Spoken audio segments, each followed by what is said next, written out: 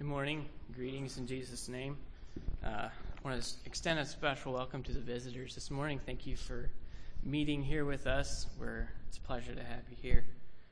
I was really blessed already just with the song service and also the scripture reading, Peter.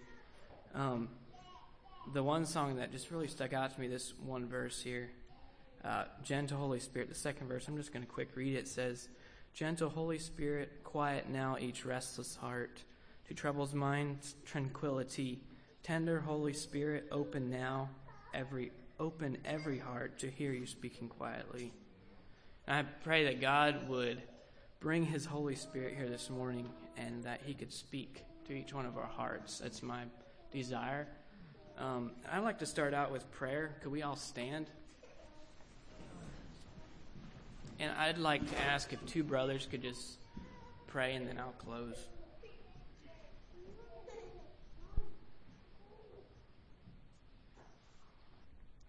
Heavenly Father, we come before you this morning, Lord, and we thank you for your mercy and your grace that is new to us again this morning. Lord, we just want to quiet my heart before you here this morning, Lord, and ask that you would be here with us. We ask for your Holy Spirit. Father, I ask for power to speak what you have given to me. Lord, I pray help me to have humility, Father, and that you truly could be here. Father, we know if it's just us here, we meet in vain, Father, and so we ask for your presence. Lord, speak through me, Father. I do feel a bit scattered, Lord, but I thank you that you can even use broken vessels, Father, and I just ask for your help in all of this, Father, and that each one of us could take something home, Lord, and that we could apply it to our lives. Just pray that your will would be done here. In Jesus' name, amen. You may be seated.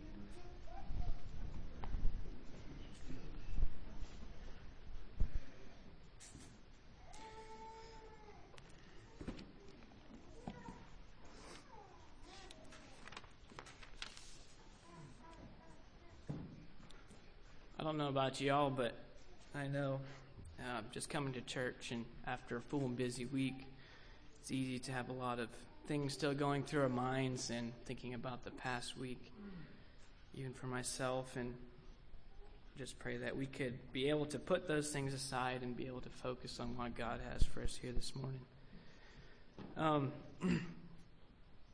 What I have to share about is something very common, or something that is probably spoken about fairly often, but I feel it's very important in our Christian life. And I believe someone touched on it just a few weeks ago, at least the passage where I'm going to be reading in Philippians 2. If you want to turn there, you can do that. I believe someone actually talked about this some. But here in Philippians, this chapter is very full of, mostly what I'd like to take out of here is humility, what Paul here has to say to the Philippians, and I'd like to look at that and a couple different aspects of it. So you can turn to Philippians 2. We'll start in verse 1, and we will read to verse 11, and then there's a few verses I'd like to look at.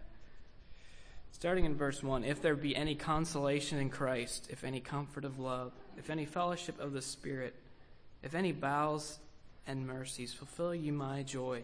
Let ye be like-minded, having the same love, being of one accord, of one mind. Let nothing be done through strife or vainglory, but in lowliness of mind. Let each esteem other better than themselves. Look not every man on his own things, but every man also on the things of others. Let this mind be in you, which was also in Christ Jesus, who being in the form of God, thought it not robbery to be equal with God, but made himself of no reputation, and took upon him the form of a servant, and was made in the likeness of men.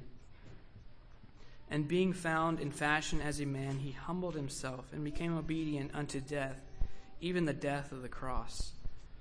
Wherefore God also hath highly exalted him, and given him a name which is above every name, that at the name of Jesus every knee shall bow, of things in heaven and things in earth and things under the earth, and that every tongue should confess that Jesus Christ is Lord, to the glory of God the Father. This chapter is really loaded with a lot of things, and I probably will only be able to scratch the surface of where Paul is going here. But I believe the thrust is that of humility. It's talking a lot about the brotherhood and how all that should work together, and it paints a really beautiful picture. But I'd like to focus mostly on verse 3. The first part there, it says, "Let nothing be done through strife or vainglory." I think vainglory is actually only mentioned twice in the New Testament. It's not used very often.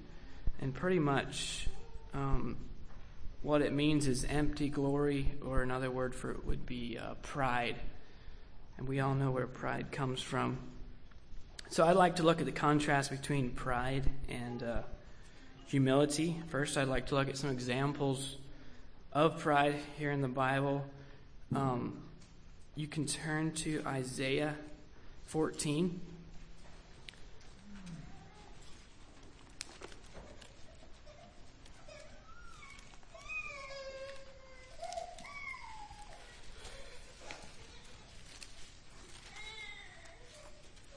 Isaiah 14, starting in verse 12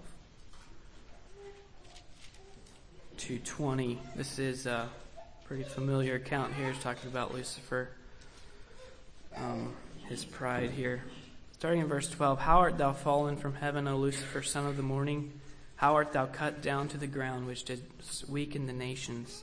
For thou hast said in thine heart, I will ascend into heaven, I will exalt my throne above the stars of God. I will sit also upon the mounts of the congregation in the sides of the north. I will ascend above the heights of the clouds. I will be like the Most High. Yet thou shalt be brought down to hell, to the sides of the pit. They that see thee shall narrowly look upon thee and consider thee, saying, Is this the man that made the earth to tremble, that did shake kingdoms, that made the world as a wilderness, and destroyed the cities thereof, that opened not of the house of his prisoners? All the kings of the nations, even all them lie in glory, every one in his own house. But thou art cast out of thy grave like an abominable branch, and as the raiment of those that are slain, thrust through with a sword, that go down to the stones of the pit, as a carcass trodden under feet. Thou shalt not be joined with them in burial, because thou hast destroyed thy land and slain thy people, and the seed of the evildoers shall never be renowned." Here is a prime example of what pride does to a person. Lucifer, he was a beautiful angel. But if you notice there, a lot of different times, he keeps saying, I will be like the Most High. It's all about himself. And ultimately, it's pride. He was wanting to raise himself up, to push his agenda. His reputation is another thing. Big thing with pride. Another example I have is in Daniel. You can turn to Daniel 5.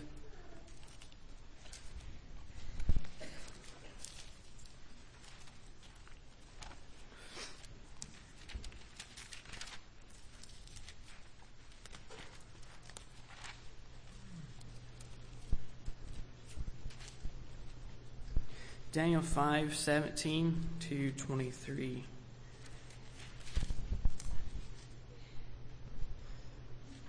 Here it's another account. It was about Belshazzar. Talks first about his father Nebuchadnezzar. Starting in verse 17, Daniel was interpreting a dream. Then Daniel answered and said before the king, Let thy gifts be to thyself, and give thy rewards to another. Yet I will read in the writing unto the king, and make known to him the interpretation. O thou king, the Most High God, that the Most High God gave Nebuchadnezzar thy father a kingdom and majesty, glory and honor. And for the majesty that he gave him, all people, nations, and languages trembled and feared before him. Whom he would he slew, and whom he would he kept alive, and whom he would he set up, and whom he would he put down. But when his heart was lifted up, and his mind hardened in pride, he was disposed from his kingly throne. And they took his glory from him, and he was driven from the sons of men, and his heart was made like the beast, and his dwelling was with the wild asses. They fed him with grass like oxen, and his body was wet with the dew of heaven, till he knew that the Most High God ruled in the kingdom of men, and that he appointed over it whomsoever he will. And thou, his son, O Belshazzar, hast not humbled thine heart, though thou knowest all this, but hast lifted up thyself against the Lord of heaven, and they have brought vessels of his house before thee, and thou, thy lords, thy wives, thy concubines have drunk wine in them, and thou hast praised the gods of silver and gold, of brass, iron, wood, and stone, which see not, nor hear, nor know. And the God in whose hand thy breath is, and whose are all thy ways, hast thou not glorified. So here is a prime example of where both Nebuchadnezzar and then, which would be, I guess, Belshazzar's dad, lifted up themselves in pride. And there in verse 20 it says, his heart was lifted up and his mind hardened in pride. Pride, it seems like, is when a lot of times you'll lift yourself up, you'll make yourself great. And it might be, it's usually, I think it starts out as a subtle thing. I don't think he probably didn't start out like this. But he lifted up himself and God had to bring him down. You can turn now to Exodus 15.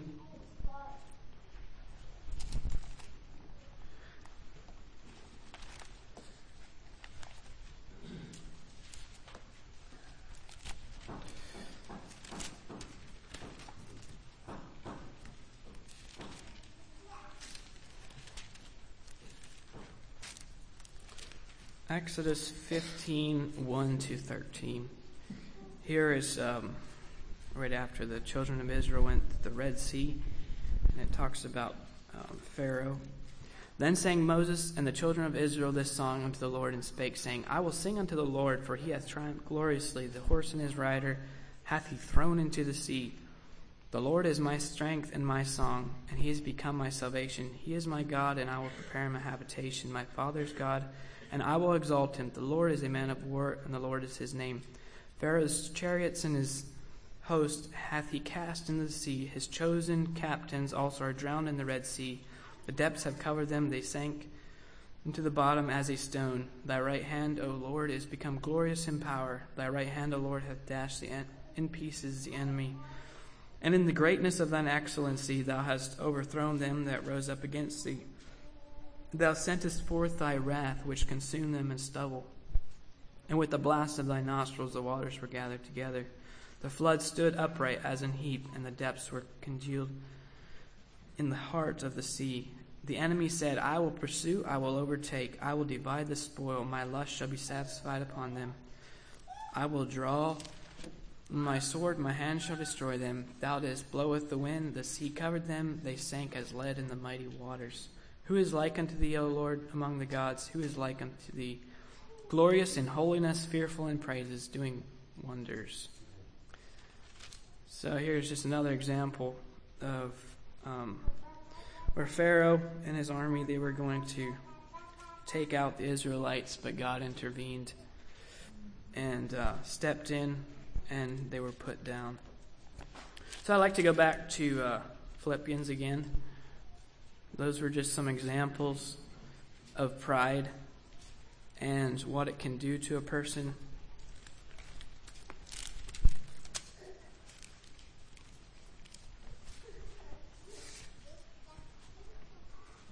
Thought it would be good to see the contrast between pride and humility. So then in verse 3 there, keep going on the latter part of the verse. It says, but in lowliness of mind, let each esteem other better than themselves.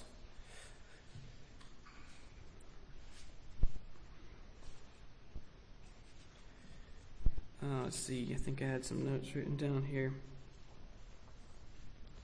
Lowliness of mind, pretty much definition for that would be humility, or modesty would be another word for it. Just being humble. I do have a definition here for humility. I'd like to read it. In ethics, freedom from pride and arrogance, humbleness of mind, a modest estimate of one's own worth. In theology, humility consists in lowliness of mind, a deep sense of one's own unworthiness in the sight of God, self-abasement, and submission to the divine will. The one part here I really liked was a deep sense of one's own unworthiness in the sight of God. I think if we see our unworthiness and where we were before God, I think that in itself can bring some humility, just seeing our unworthiness and what Christ has done for us. There in verse 7 of Philippians, it said, "But made himself of no reputation, and took upon him the form of a servant, and was made in the likeness of man." I think if there was ever an example that we could look to, I think it would be Christ. Just how he came to this earth and was willing to be made like us, even though he was God's son. He was willing to make himself of no reputation and take on the form of a servant. It's really challenging to me. I guess the reason that one of the reasons for speaking on this was something that I feel my own heart in need in this area, and I was very challenged as I was looking into this. Just seeing areas of pride in my own life, and that if there is those things in our lives, that it is difficult for God to use us, and he wants to purge us of all those things. I would like to turn now to an example of humility of Christ in Isaiah. It's a very familiar chapter, Isaiah 53.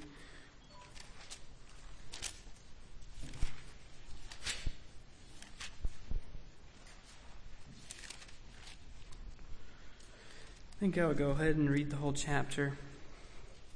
It's talking about Christ here. Starting in verse 1, "Who hath believed our report, and to whom is the arm of the Lord revealed? For he shall grow up before him as a tender plant, and as a root out of dry ground. He hath no form nor comeliness, and when we shall see him, there is no beauty that we should desire him. He is despised and rejected of men, a man of sorrows and acquainted with grief, and we hid as it were our faces from him. He was despised, and we esteemed him not. Surely he hath borne our griefs and carried our sorrows, yet we did esteem him stricken, smitten of God, and afflicted. But he was wounded for our transgressions, he was bruised for our iniquities. The chastisement of our peace was upon him, and with his stripes we are healed. All we like sheep have gone astray, we have turned every one to his own way, and the Lord hath laid on him the iniquity of us all. He was oppressed and he was afflicted, yet he opened not his mouth. He is brought as a lamb to the slaughter, and as the sheep before her shears is dumb, so he opened not his mouth. He was taken from prison and from judgment, and who shall declare his generation? For he was cut off out of the land of the living. For the transgression of my people was he stricken. And he made his grave with the wicked and with the rich in his death, because he had done no violence, neither was any deceit in his mouth. Yet it pleased the Lord to bruise him. He hath put him to grief. When thou shalt make his soul an offering for sin, he shall see his seed, he shall prolong his days, and the pleasure of the Lord shall prosper in his hand. He shall see the travail of his soul and shall be satisfied. But his knowledge shall my righteous servant justify many, for he shall bear their iniquities. Therefore will I divide him a portion with the great, and he shall divide the spoil with the strong. Because he hath poured out his soul unto death, and he was numbered with the transgressors. And he bare the sin of many, and made intercession for the transgressors." I think that is a perfect example of humility. Just all Christ went through. One thing here it talks about is he made his grave with the wicked and with the rich in his death. He hadn't done anything wrong, but he was willing to go and die on the cross with the wicked, with the thieves, with the robbers, in humility. And I think if we can get a glimpse of that, of Christ's humility, it will help us just to see our own undoneness and what Christ has all done for us. Really don't have a lot more to share. I guess hopefully it can be a blessing and a challenge to you just to check our own hearts. Just as I was before the Lord, just looking at my own life, I don't think I'll share any, I don't know how you say, ideas or whatever, but there are many different aspects of humility or pride that can creep into our lives. I know a big one for me can be my reputation. Thinking, wanting for people to look up to me or just wanting to have a good reputation. And that is something that can't be parts of humility. And there are many different aspects. I'll just let you fill in the blanks where you're at in your own heart. But, I was just challenged by these things, and I trust you could take something from that. There was a quote I found by Andrew Murray about humility. I'd just like to read that yet. Humility is perfect quietness of heart. It is to expect nothing, to wonder at nothing that is done to me, to feel nothing done against me. It is to be at rest when nobody praises me, and when I am blamed or despised. It is to have a blessed home in the Lord where I can go in and shut the door and kneel to my Father in secret and am at peace as in a deep sea of calmness when all around and above is trouble. So I think I'll close with that.